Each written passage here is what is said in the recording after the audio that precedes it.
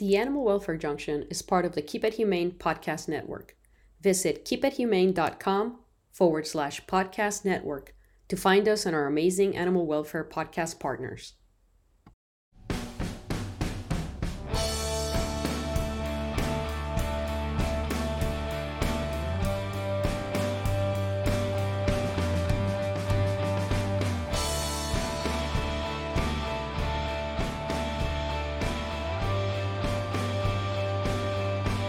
Hi, and welcome to the Animal Welfare Junction. This is your host, Dr. G, and our music is written and produced by Mike Sullivan. Today's special guest is Alicia Kennedy, a veterinarian coming all the way from Australia to talk to us about a very important topic, which is veterinary social work.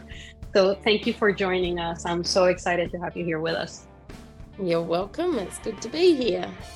So can you first let people know about your background, your education, and kind of what led you to where you are today?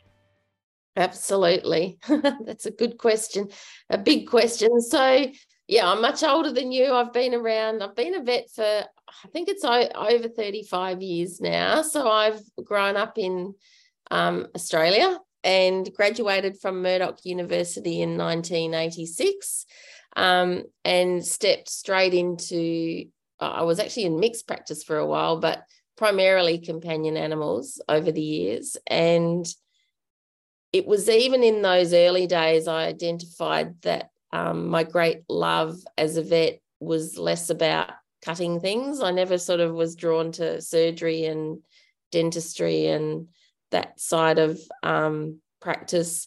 I really enjoyed the connections that I was creating with my clients, particularly elderly clients, and I carved out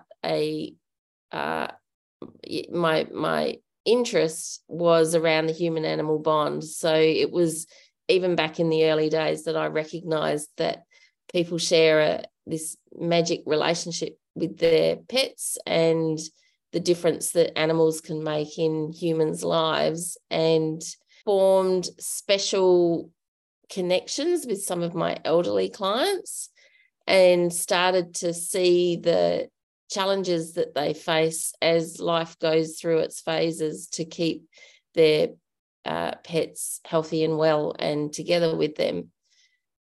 So that was a long time ago. And in the decades since, I've done a lot of other things apart from being a vet. So a big chapter of my life has been motherhood and rearing 3 beautiful girls who are now in their 20s and roaming the world somewhere. I have one daughter still at home, but the other 2 are in the UK. And then I've also had a very significant part of my life working with the Jane Goodall Institute. So I met Jane Goodall in the early 2000s when we were actually living in China. That's a whole other story. But I had a big chapter of being a volunteer with the Jane Goodall Institute and establishing a chapter of the Jane Goodall Institute in Australia. And I think every experience that we have leads us to where we are today. But I started to understand the challenges in the not-for-profit world, in the charity world, and started to really think and consider about how we could do vet practice differently that was community-centred and accessible to all people. The original intention with Cherished Pets was to create a veterinary service that was dedicated to supporting pets of older people, because that's where I'd found my passion in practice, was supporting elderly people with their pets. And I recognised that in order for elderly people to keep their pets healthy and well and together with them, we would need a more community-focused approach to care. There was a gap in the system. Who are your listeners for your podcast? Is it broad community? Yeah, it's a broad community. So we reach out to both the community in general, but then animal control officers, rescue individuals, rescuers, shelters, veterinarians, people in the veterinary community. So we try to make our content so that it can reach as many people involved in animal care and human care as possible. Yeah, great. So that's good, because I see the community as a whole, and we all have a role to play in there. And that's definitely one of the teachings from my experience with the Jane Goodall Institute, is the role that we all play in the bigger picture. I'm a very curious person. I'm a great one to ask questions about how can we do things better. So I started to ask the question to myself, and then more broadly, what do we need to do as a community to support the companion animals of our elderly people who are often going through life transitions and are often isolated, to help them keep their pets healthy and well and together with them? And you'll find I repeat those words a lot, because that's kind of the objective of our service, is to keep pets healthy and well and together with their humans. And I knew from the beginning that to provide the service that I was envisioning, that it wouldn't be, people wouldn't be able to pay for the whole service. And so that's when the idea of having a volunteer program came into it. So I'm imagining if you had a veterinary service that supports pets of elderly people, and then you bring volunteers in there to provide some additional assistance, it becomes accessible. So my thinking back in those days were the seed of Cherished Pets, and over the years we've evolved with how we deliver our service, which is something that we'll talk more about in this podcast. But the purpose has actually remained the same from the beginning. So my purpose is very clear, and that's to enable the benefits of healthy companion pets and a thriving human-animal bond to be accessible to all people.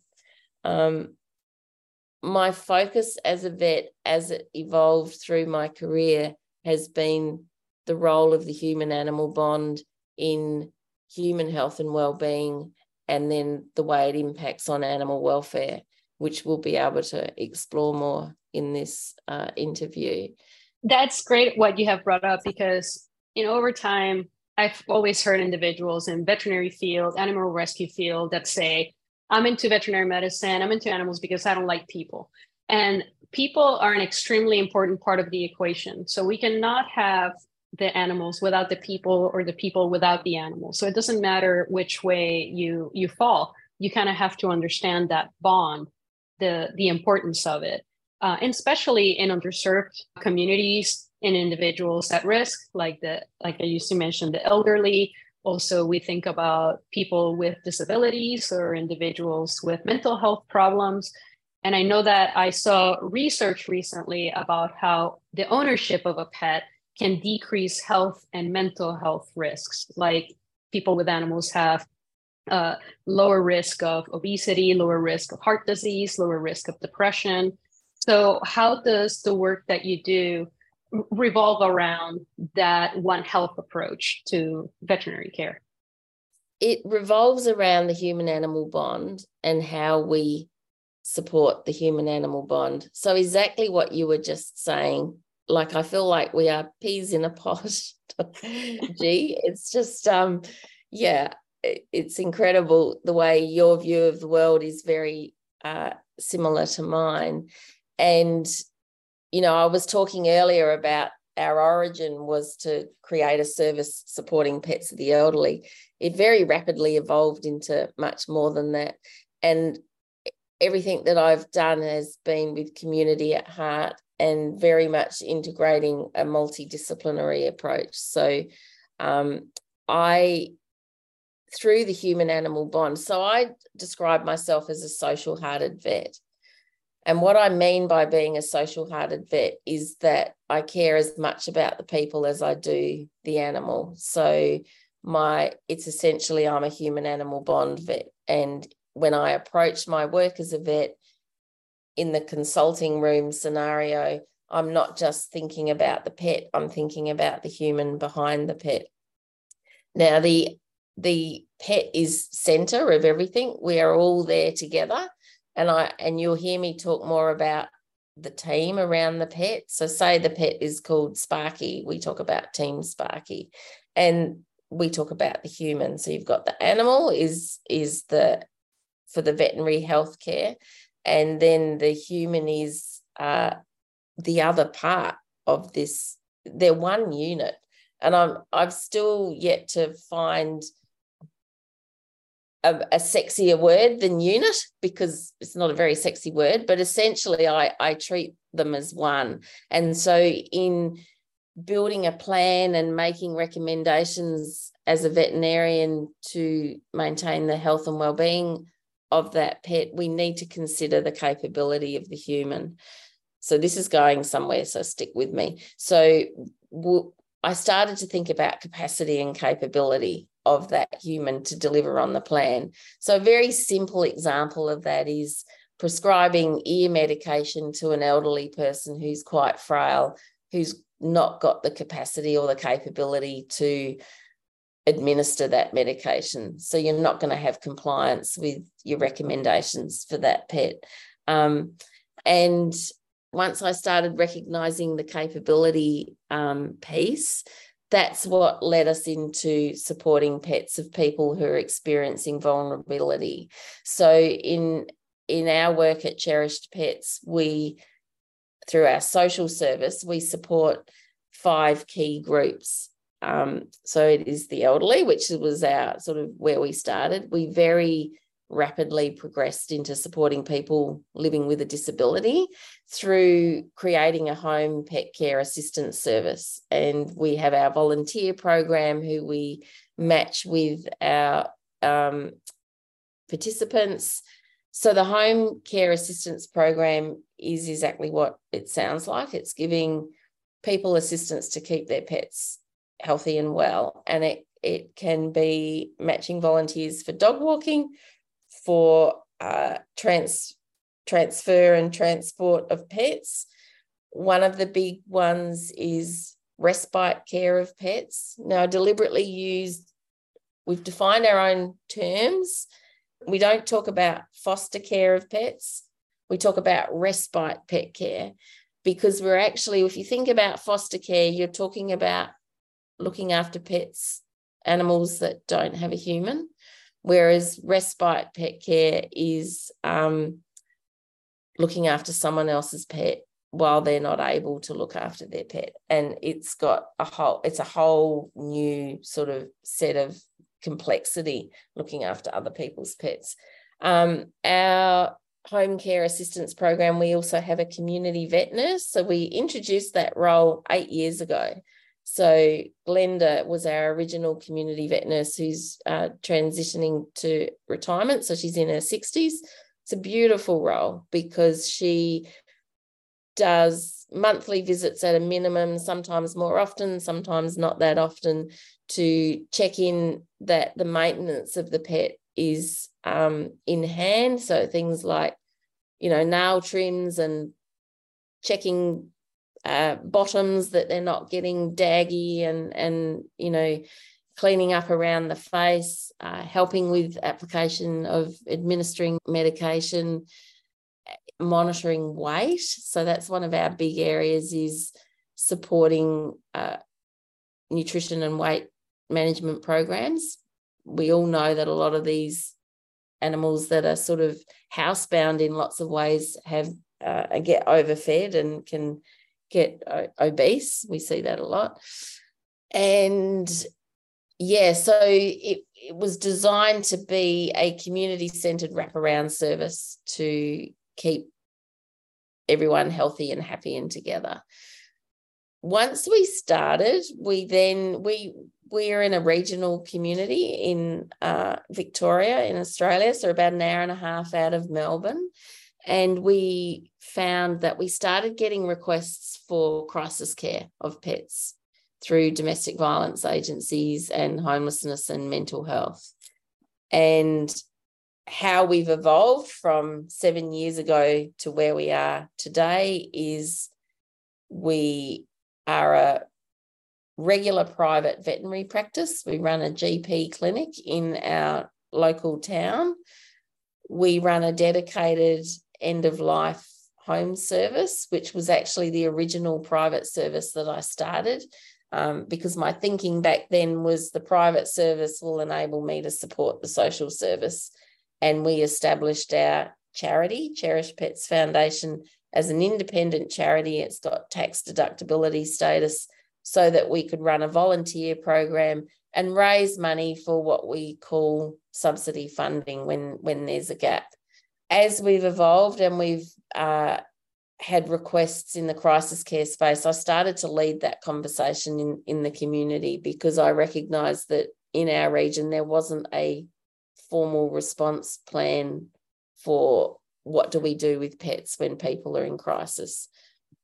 I'm a great connector and I love getting out there and talking to people, and I was asking the question and nobody was giving me the answer that I felt was satisfactory. So in 2017, we actually, and again in 2018, we hosted a community conversation and we brought together people in the domestic violence sector. So the domestic violence agencies, the local shelter, local vets, the police, the animal management team from the local council, Cherished Pets, a couple of the foster groups. And I gathered them all together into this room, and we got a lovely lady to facilitate it, just to start to look at how a Pets in Crisis program might look in our region. Fast forward to 22, 23, it is now our second social service stream as a funded, dedicated service, which is to provide care of pets when people are in crisis. And that's not just domestic violence. We provide our service we get referrals from domestic violence agencies, but also mental health crisis. And at the moment, we were talking about this yesterday, that's kind of the biggest area of referrals at the moment. So when we think about the human-animal bond, it is such a powerful force in our community, and it is a key driver of human health and well-being, and it is a key driver of animal welfare. And this is why I've loved connecting with you to deepen this conversation, because by having a human-animal bond lens to my work as a vet, it's opened up my sort of thinking, but my connections to the broader community and other, we'll talk about social work, but the health professionals. I spend a lot of time talking to health professionals and people in aged care, mental health, saying, if you have a client with a pet and you're not factoring that animal into your care plans for that client, you're not serving the best interest of your client. Because we know in vet practice, and particularly with the work that you do, that people will put their animals first, sometimes to the detriment of themselves. And what we're trying to do with our service is build that bridge to support both. So it's animal welfare and animal health and well-being, and it's human health and well-being. Does that make sense? Yeah, absolutely. And that is exactly, how I see it, is that we're here to take care of the animals as veterinarians, but we have to take care of the people taking care of those animals so that they can take care of them better. Right.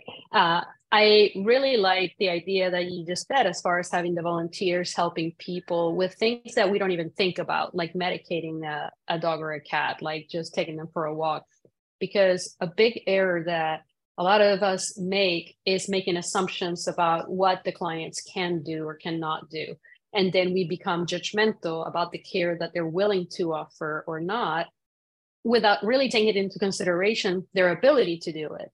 One example that I could say would be like a diabetic cat, where you have somebody bringing in the cat, perhaps an elderly couple brings in their cat, the cat is diabetic, and then, we can do all this blood work, we can do insulin, we can do all these things. And then the person says, I'm unable to inject the cat. I'm unable to provide the care that they need. And in some cases, unfortunately, the cat ends up being euthanized. And there's a judgment and a feeling of being judged by the owner. I'm not a good owner because I'm unable to offer what my cat needs. And we have to be very conscious about how we can meet the owner where they're at to provide that care. And then also the expense of it all, because maybe it is somebody that is capable physically to inject this cat, but they cannot spend the money in doing the testing, in doing the injections, in getting the insulin. So we have to be very careful about how we present treatment options and diagnostics options, so that we're not looking down at people, so we're not making them feel alienated or judged. And that way also, I think it would bring a trust, so that they're more likely to tell you when there's a problem rather than hide it because they're concerned about how you're going to react to it. Yeah, it's like, wow, you are so beautiful, and you are so naturally a social-hearted vet. And, we'll start talking about vet social work very soon. And people have said to me, I'm more of a social worker I've got that social heart. As a vet, I often will say I'm not a real vet because I don't cut things and do all that fancy tech stuff. But as I'm getting older, it's like, no, well, I actually play a valuable role in the veterinary industry because of exactly what you were just saying. And I just want to pick up a couple of pieces of that. You talked about being judgmental. And so one of the beauties of social-hearted vet practice and having vet social workers, that lens of care, is that you do meet people where they're at, and it's not judgmental, and you approach things, you approach your care and your work with kindness and compassion. And if we're not considering the capability of humans to deliver on the care, we're failing everyone. When we talk about capability, we talk about physical capability, financial capability, and that psychological, emotional capability. And it plays out differently in different scenarios. But you've reminded me of a very recent case when you were talking about the diabetic patient. And also because I do end of life, the capability of people impacts decisions around end of life too. So this was a diabetic dog who I euthanized just yesterday, so it's really fresh in my mind. But it was a very old dog. I think she was 14, and they were struggling she'd been diagnosed with diabetes, and they were just in the first month of managing it. But it's an elderly couple. They're an elderly couple, and he's just recently had back surgery, and the stress in this household around managing and looking after this dog, plus the cost of it, led to a very honest and open conversation about what was going to be best in the long term. And we made the decision to euthanize the dog. She had other issues too, so it wasn't just diabetes. And she was also very anxious herself. So this concept of we have a saying in our practice that sometimes best practice and gold standard care are not the same thing. And I think the skill for veterinary teams is to be thinking about, through a human-animal bond lens, what is the best for all parties. Because if people don't have the commitment and the capacity to provide that level of care that's required managing a diabetic patient is very challenging for a lot of people, let alone people that are facing other issues, including financial ones, that everyone ends up suffering, primarily the patient too. Does that make sense? Yeah, absolutely. And in the suffering, we also have to think about how our inability to take care of our pets properly, especially for the younger veterinarians, how all of that, and not just to the veterinarians, but for the staff in general, how that inability to provide proper care leads to compassion fatigue and leads to depression for the veterinary team. Right? Because we go into this field to help, and then somebody brings us a pet that has a problem that is potentially treatable, but we aren't able to treat it. And we see patients that have to be euthanized or that do not receive proper care because the owner is unable to provide it. And I think that all of those hardships, a lot of veterinarians and a lot of veterinary staff take that very personally, and that leads to depression and problems within the veterinary staff. Absolutely. And you know, the a big so the Australian Veterinary Association has committed a lot of resources to the mental health crisis in the veterinary profession. And I think it was in 21 now they did a national survey, and a lot of vets participated. And when you look at the statistics of what is driving the burnout and the compassion fatigue and people not wanting to stay in the profession, a lot of the time it is around the human element of practice. So we talk about complex human elements. So, you know, most of our clients are wonderful and easy to work with. But once we start talking about people experiencing vulnerability, particularly around mental health, you as a veterinarian, and actually I talk about veterinary teams because a lot of this lands in the lap of the receptionists and the nurses too. So when you're dealing with complex human elements, it really adds to the moral stress and the emotional burden of the work that we do. And this is where the veterinary social worker role fits so beautifully in the veterinary industry and in our community by having, and we'll talk more about veterinary social workers, but that they're professional people who are skilled and trained in managing the human elements. You mentioned that earlier in our conversation. It's by having that holistic approach to the human-animal bond and considering multidisciplinary integrated care that you can build support for veterinary teams and better our outcomes in delivering the care to the patient. Yeah, I am really super lucky that most of my staff has been with me for many years. So my managers have been with me for over 10 years. The majority of my technicians have been with me for over 10 years. And I would love to say that it's because I'm just this awesome boss, but I am very difficult to work with or to work for. But I think that what it comes down to is that they don't have that problem with dealing with individuals that are constantly saying no, that are constantly saying, I cannot, that the animals that come to see us need our service, need our help, and then they're able to provide that help. And they're able to help the patient. And in some cases, when the individual is not able to afford something, we try to figure out ways for them to be able to do it. And again, non-judgmental way. So I like to think that my staff has been with me for so long, first because they're all extremely kind-hearted people that want to help the community and want to help animals. But at the end of the day, they can go home after a really long, hard day of work, knowing that what they did had meaning and it was appreciated. So they have the physical tiredness, but they don't have as much of that mental tiredness that comes with not being able to provide proper care for the animals and for the people that are caring for them.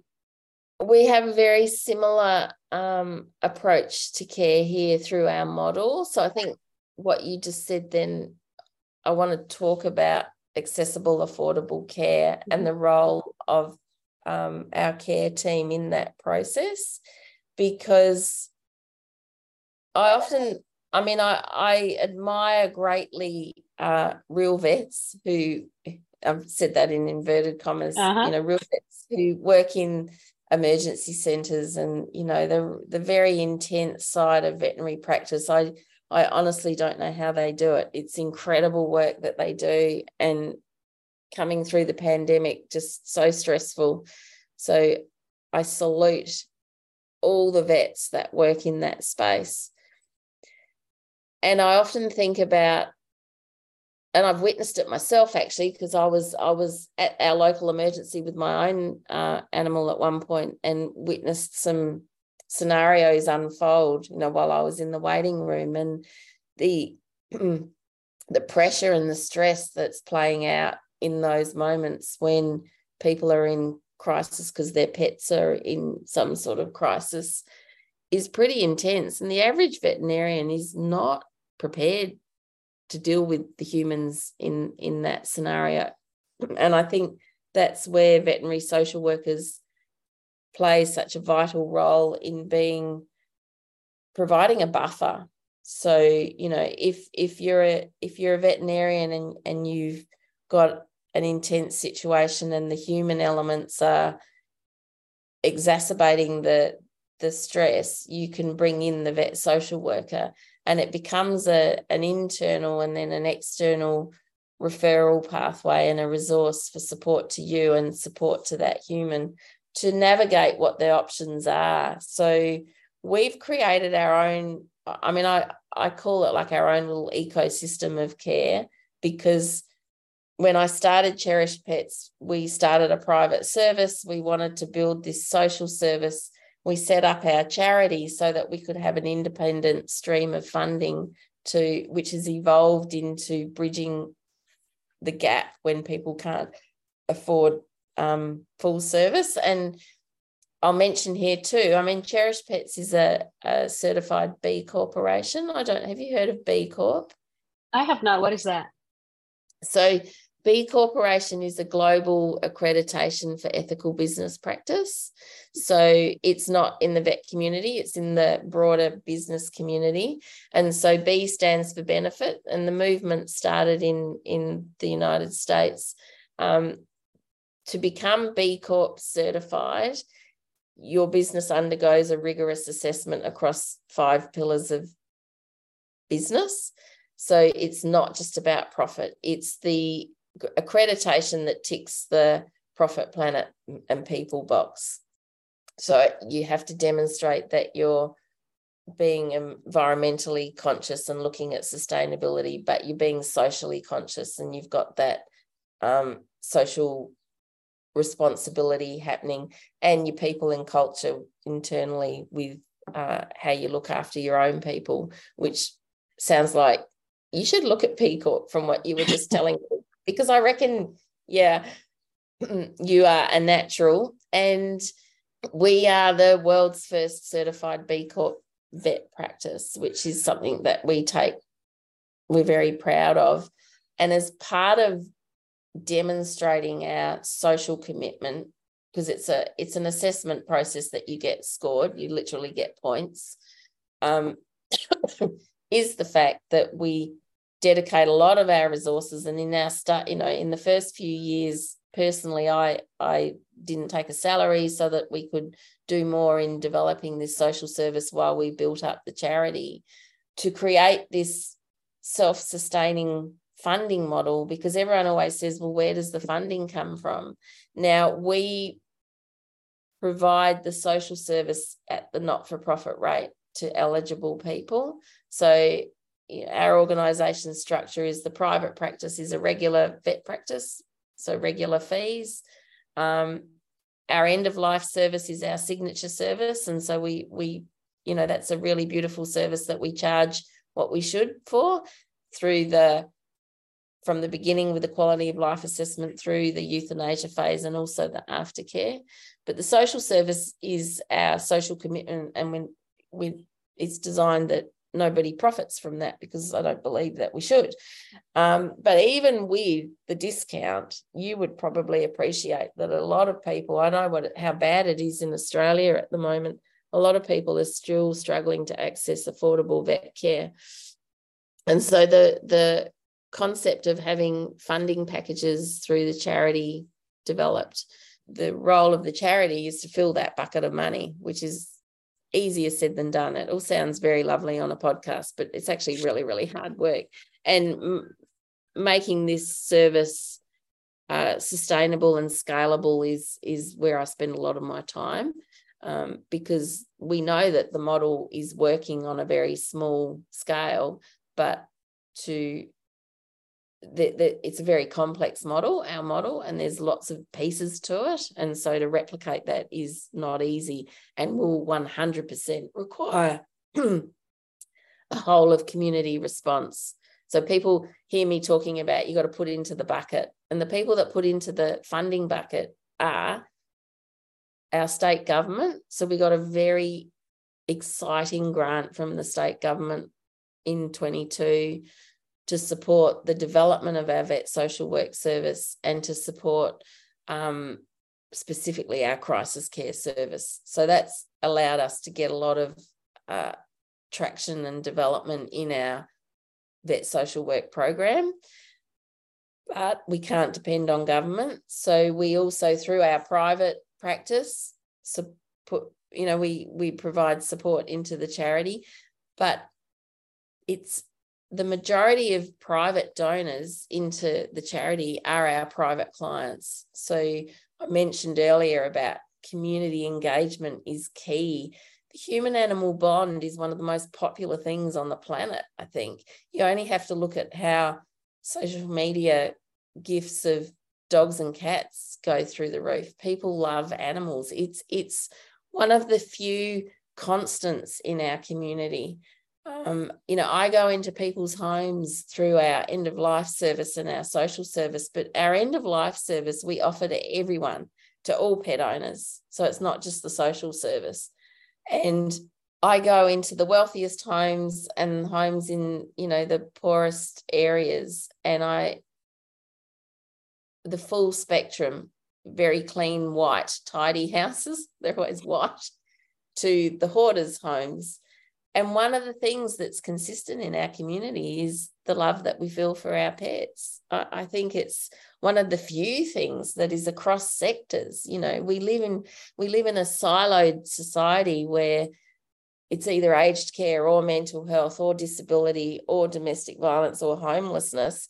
A very typical client profile for cherished pets is an older woman with a background of domestic violence who's facing housing insecurity because of her financial situation, very often with mental health issues, and more often than not with some chronic illness or a disability. So many people tick all those boxes, and you can't just approach care depending on which silo that you fit in. And in the middle of that human's life, in that woman's life, is her cherished pet, who is the reason that she gets out of bed every day.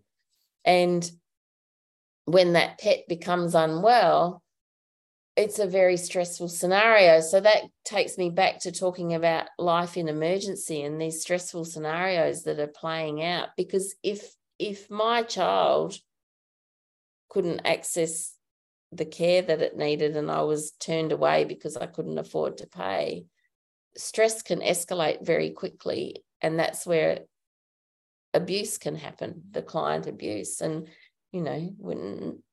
don't for a minute endorse any level of abuse, but I think having an understanding of what is driving some of those scenarios is what we need to start paying attention to as a profession, but also as a community.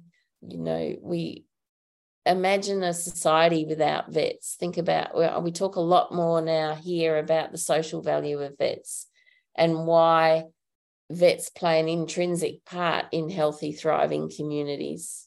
So I know I'm jumping around because this is what I do, because it's complex, but I'm going to go back to my bucket now. Okay. So we've had some funding from the government. Our private clients love our social mission and our purpose and what we're doing in community. So they are our best donors into our charity. Then there's philanthropy and high net worth individuals and bequests and things like that. We haven't had a bequest yet because we're still quite young, but that's certainly potentially how we can contribute to our funding bucket. And then it's the industry. So the vet industry and companies and, I have this dream of everyone pitching in and creating this funding scheme where people can access funding packages, but through an eligibility process. I think we can't go any further in this conversation, G, without talking about vet social work. Let's talk about that. Yes, please.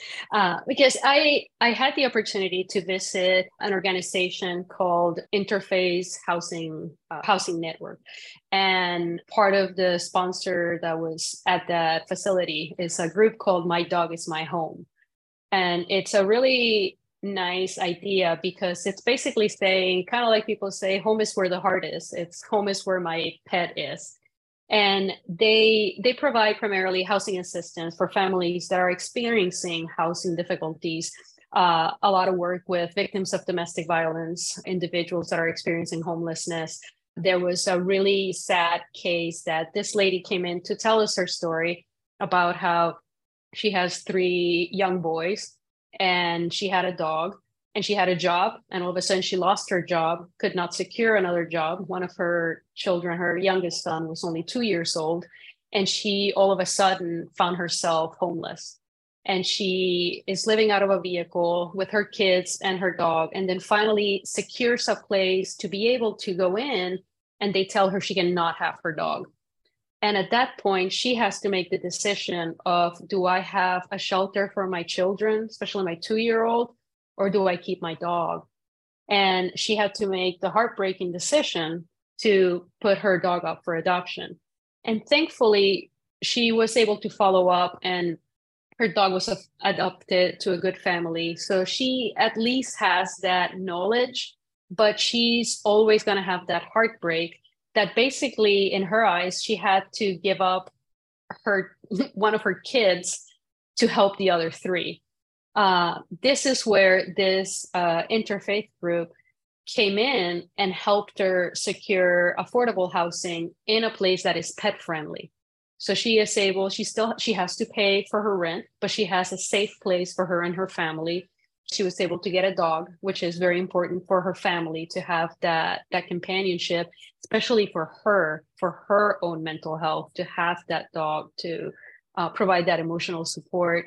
And then they provide social work to help her navigate through all of the difficulties, from taking care of the kids to housing to work.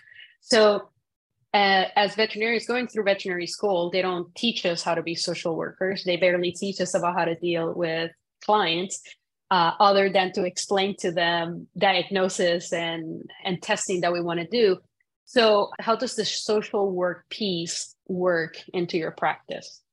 Yeah, it's I love this question. So I first heard the term veterinary social work used at an international conference before the pandemic. So it's the International Association of Human-Animal Interaction Organizations. I don't know if you're familiar with that organization. IHO, we call it for short. And they had a conference, and Phil Arkow spoke at it. Now, you're nodding your head, yes, because anyone with an interest in pets and domestic violence and the link knows Phil's name because he's the global guru, and I'm on his mailing list, and incredible work. And I've learned so much by connecting into that network.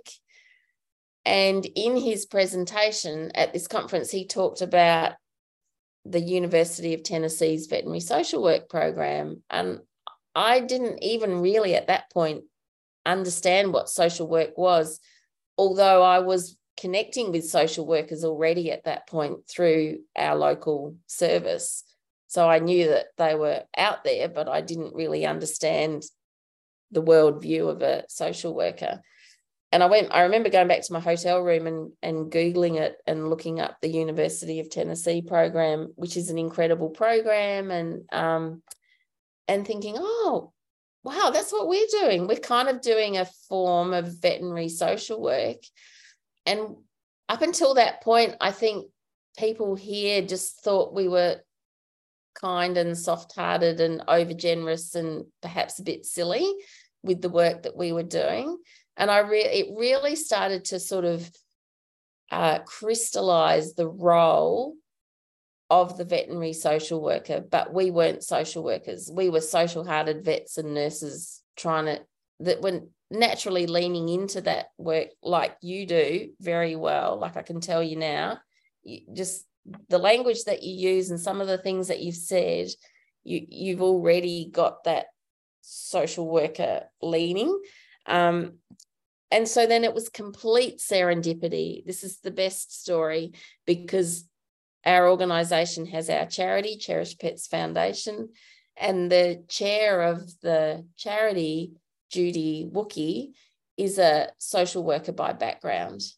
And she also happens to, so she got it. I mean, the reason that she got involved with Cherished Pets was she appreciated the role of the human-animal bond in human health and well-being, because she'd worked with families and with children, and that separation that you were talking about before, where people can't keep their pets with them. It's absolutely heartbreaking, and the system is failing people when that happens.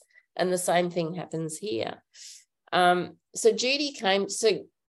Judy also supervises social work students from Deakin University, which is in our region. So she came to me in 2020 and she said, why don't we, how would you feel about having a couple of social work students on placement? And I'm like, yeah. I think I said something else before the year. I'm like, yeah, that sounds like a heap of fun and really cool. Let's do it. So this was just when the pandemic was happening too. So the first placement was interesting because it was pretty much everyone was in lockdown here. But we're now up to our 13th social work student coming through on placement. And of the 13, five of them have ended up getting some form of employment with us, either permanent or casual. So our original 2 social workers, Elise and Esther, came to us for 1 semester. And in that time, we really focused on our vet social work service as an independent service and as a key role. So by the time they got to the end of their placement, we couldn't do without them. So they were our first 2 employees, and Elise is still with us. Esther's moved on. So we created an internship for them and then brought them onto the staff, onto the team. And one of the sayings we have in Cherished Pets is that we're building the plane while we're flying it. So it's, maybe you relate to that, but we run by the seat of our pants because the demand for our service has grown while we've still been organising the way we deliver it, which I think is the only way you can start something like this, because if you wait for it to be perfect and organised, it's not going to happen. Mm-hmm. You've just got to get in there and you've got to start it. And the best thing that we do is learn by our mistakes. We are constantly reviewing and reflecting. And I love this exchange of wisdom between the social worker's view of the world and vet's view of the world, because there's no right or wrong here. It's just different perspectives. But when you bring the 2 together, you're creating a human-animal bond-centred service that has so much to offer the society, the community. And so the veterinary social worker role at Cherished Pets is different to the University of Tennessee model, and they all have different but similar but different. And I think it's because of the way the services have evolved. So the University of Tennessee model, I don't fully understand it because I haven't done the program, but it is centred around social workers within the vet industry, which is where we need them. We need them supporting vets in busy emergency centres and in the larger practices. There's definitely scope to, if you had a social worker on your team for a year, you would think, I can never offer my veterinary service without a social worker on my team. I do not know how people run practices without that vet social worker resource.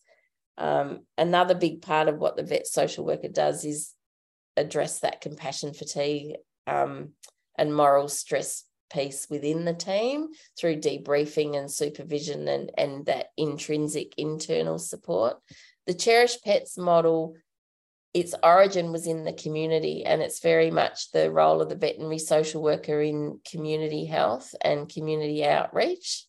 And a good example of that is sometimes through the human-animal bond and through pets, our service becomes a touch point for people who are not already accessing services. So I think you were talking about that before in the homeless community.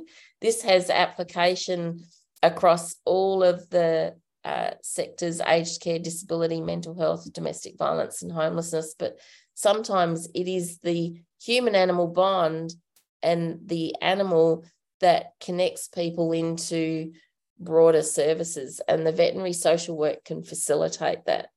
So a good example of that is our work in the community in our home care assistance program with the elderly.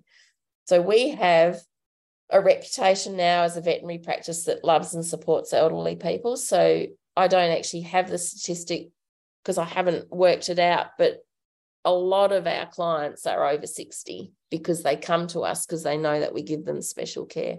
And they're thriving and they're independent and they're out there and they're your regular private clients. As life goes through its phases and things start to happen, such as a health event or general aging and health decline, people start to lose their independence. And our practice can refer an elderly client to our care team when we start to think they might need extra assistance. So we refer to the care team, and then they can access the volunteer program and the community vet nurse.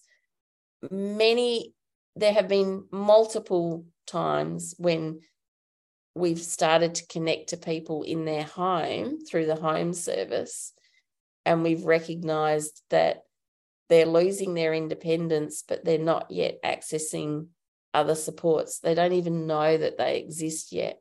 And so our vet social workers play that really critical, there's a word for it and I can't remember what it is, but it's they play that role in connecting them to the other resources in a kind and compassionate and non-judgmental way. So it's a gateway service. So imagine the bigger picture where the human-animal bond is and a service like ours and like yours, because you're already doing this. You just don't yet have a social worker on your team. But I can tell you now, you're like me 5 years ago with what you're doing.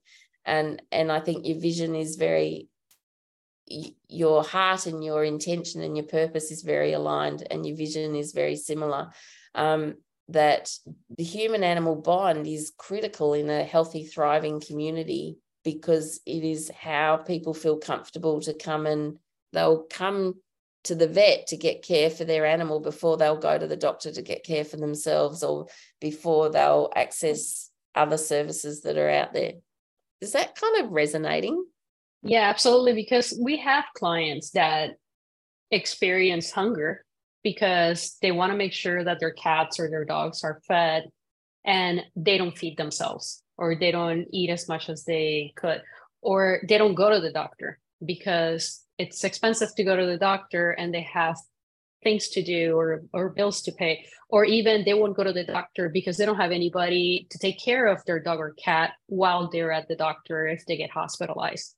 It is absolutely one of the driving experiences for me setting up Cherished Pets. Was I had more than one client who, I mentioned earlier, I loved my older clients. I would build that connection and that relationship with them and get to know them. And they would tell me as their vet that they were healthy, unwell, and they weren't going to tell their doctor, and they weren't going to tell their family because they were worried about what's going to happen to the dog. And I'm like, oh, okay, that's not okay. What do we need to do as a community to provide a service that looks after the pet while they go and get themselves healthy and well and bring them back together again? And of course, life happens, and we have cases like a recent crisis care case. I like bringing it back to a story every now and then, but we had this is a really good story to share, actually, because we're probably running out of time. But her name was Dolly, and she came through the crisis service that's been funded by the government for this year, because her elderly owner had a health event and got whisked off to hospital. So it was a crisis admission into hospital. So the social worker at the hospital contacted us, and we were able to bring Dolly into our care. But when she arrived, it was very confronting. So this is the animal welfare piece, that she had a huge ulcerated tumour. It was a mammary tumour, I think, in her groin, like on her abdomen, that was ulcerated. She hadn't been groomed. She was all matted and knotted. And you look at a photo of her, and I share this photo in our presentations, and you can very easily jump to the conclusion that she's been, that it's cruelty and she's been neglected. And I often say that it's not intentional cruelty, it's unintentional neglect from a lack of capacity. And often these pets are loved more than anything in the world, as was Dolly by her human, who had been quoted $2,000 to have the surgery done, and he was putting aside $40 a fortnight or something. So he had $400 in his bank account reserved for Dolly's surgery. Well, she was going to die before he could afford to pay for it. And so in a way, it was a blessing for Dolly that she came in for the crisis care, but with the package funding that we had, we were able to get her health sorted. And then, long story short, he actually never went home again. His health declined and he was terminally ill. And so we also do rehoming when these pets come into our care, when people have permanent loss of capacity to care for their pets. And as it turns out, our community vet nurse, Glenda, bonded greatly with this little dog. So this little dog is still living with her today. But he got to see Dolly a week before he died, and she'd been clipped and groomed and was as pretty as anything, and she'd had her surgery and the wound had healed. So the peace of mind that he had on his journey was that Dolly was going to be loved and looked after beyond him. And that's really powerful stuff. That is an amazing story, because it brings everything together, right? Like the dog is experiencing a better quality of life. The owner is able to rest peacefully, knowing that, not having that worry that the pet is suffering or that it's not taken care of.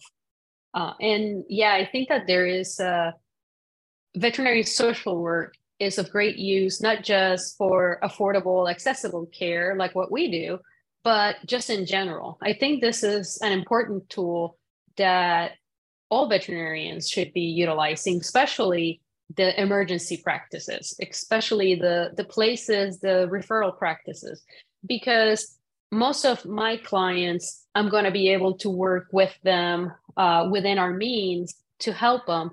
But when they have that emergency, whether it be bladder stones or a traffic accident, something happens, and then all of a sudden they find themselves in that emergency room with thousands of dollars of expense that was not expected, that is an amazing place for a social worker to come in and help that individual along.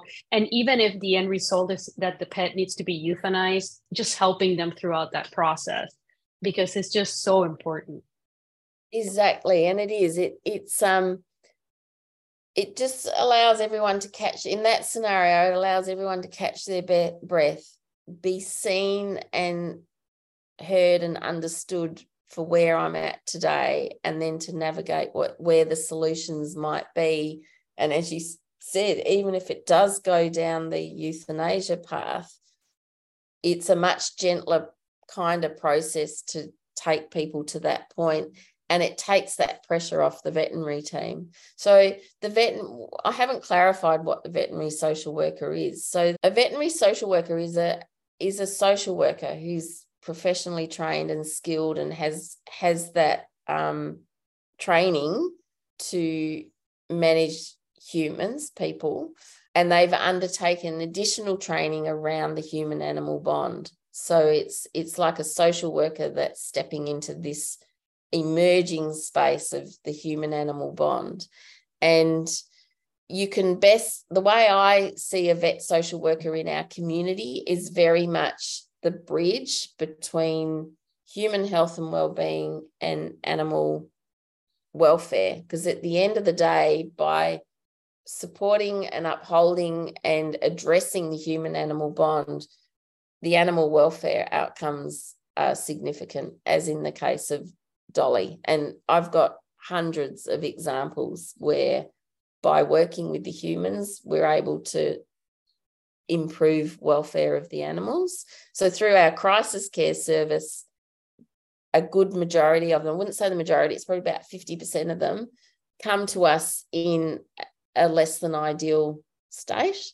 And then through our service, we can improve their health and welfare, support the bond, and then look at ongoing support for that human to maintain the welfare of the animal.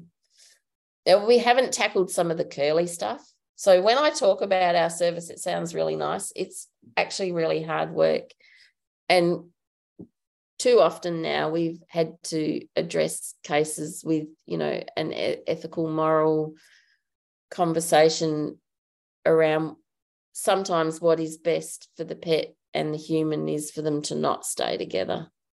When long-term capacity to keep that pet healthy and well is not able to be sustained, then surrender is sometimes, or euthanasia is the best option for the animal's welfare. They are the really, really hard cases. And if I didn't have social workers around us to support us through some of those cases, I don't know where we'd be. But, I was talking about our student placement program and our social work team. We have our Monday morning meeting every week, which is where a lot of these conversations and case discussions play out. And it's not a one-size-fits-all solution. You've got to have that interdisciplinary approach to care. Just last week, we had a meeting with the care team of a client who is a hoarder and lives in squalor and has got cats, and her cats are everything to her.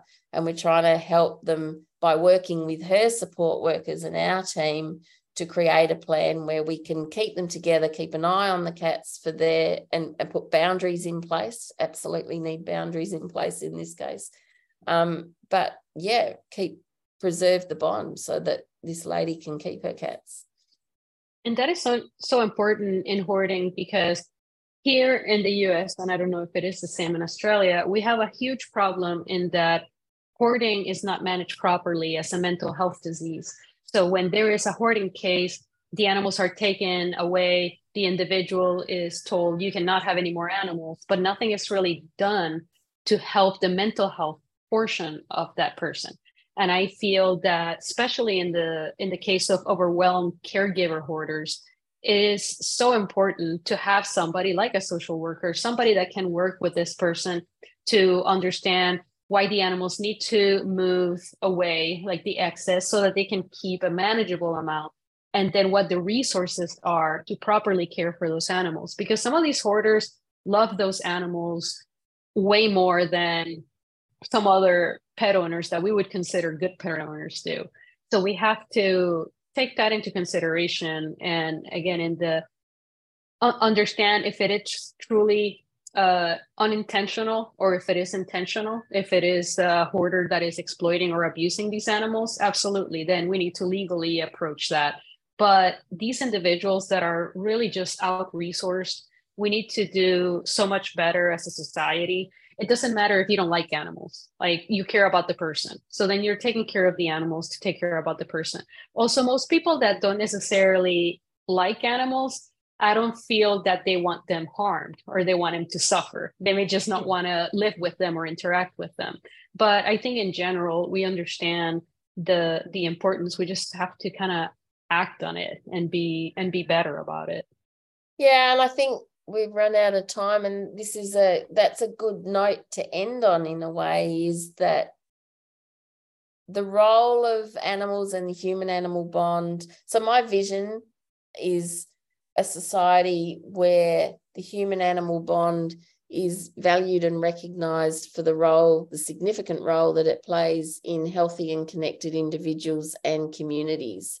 And I think the siloed approach is not going to work in the future system, that it's this interdisciplinary bringing, we talked about the team approach to pets, but that case that I just shared around the hoarder, we're all sitting around the table together trying to navigate the solutions rather than saying this is going to fail, having this conversation with her support workers, who one of them was a social worker, was so from the heart of recognizing just how important these animals are to her future recovery, because she is already in a program for support. And if we ignore the role of those animals, I can't remember the words that she used, but we will set her progress back if we separate them. So how can we look at community-based solutions to keep them together without risking, so it's so complex, without risking the welfare of the animals? So yes, we're putting restrictions on numbers. And so when I said she was a hoarder, she wasn't an animal hoarder. She's got 4 cats. I wouldn't say that's hoarding. It's not like she's got 40, but she was a hoarder in her Object home. Hoarder. Yeah, but definitely could see the pattern of she would get more cats if she wanted to. So she's got that very clear line now that, in her support plan, we'll be monitoring that, and she'll be getting the community vet nurse visits and working with her caseworkers. And it to me, it's the only way forward, is these collaborative care plans and sharing of resources and sharing of heads, hearts and hands, in community level support. I'm hopeful that people listening to this episode have gained a lot of information, perhaps even concepts that they have never been exposed to, and understand the importance of the human-animal bond and the usefulness of the social workers with the veterinary team. And I know that, I am looking forward to looking into ways to incorporate social work students into our veterinary student program, so that everybody can learn at a young age, while still babies in vet school, how to work together to offer better services to the community. And I hope that the veterinarians and veterinary teams that may be listening to this episode at least think about it, or consider the way that they can involve veterinary social work into the service that they're providing. I think that ultimately it's not just going to help their patients, it's going to help their staff, and it's going to help them work better and feel better about what they're doing. So I really appreciate you taking this time to join us and to discuss your experiences. The work that you're doing is amazing. And I hope to have more conversations in the future with you to develop more ways to help the community by helping the animals and the individuals that take care of them. So beautiful. Yeah, I feel like we've just started our conversation. Yes. And, we can talk until the cows come home. So I would love to stay connected with you and your community, Cherished Pets. And on social media, I'm Social Hearted Vet. And, as we build this community globally, connect in and follow each other. But I think it is an exciting shift in the vet industry to see recognition of the vet social worker role as being an upstream solution to the mental health crisis. And then in the local community, the vet social worker role brings relief and support to the service providers. We get referrals from people who are the health providers who are just like, we don't know what we would do if Cherished Pets wasn't there. So, it's an emerging field, and definitely will be part of the landscape of thriving communities into the future. So thank you. Thank you so much. And yes, we'll definitely keep in touch. I follow you very closely on LinkedIn and everything that you do. So thank you for the work that you're doing. Thank you for taking this time. And to everybody that's listening, hope that you have learned something, and thank you for listening and thank you for caring. Thank you.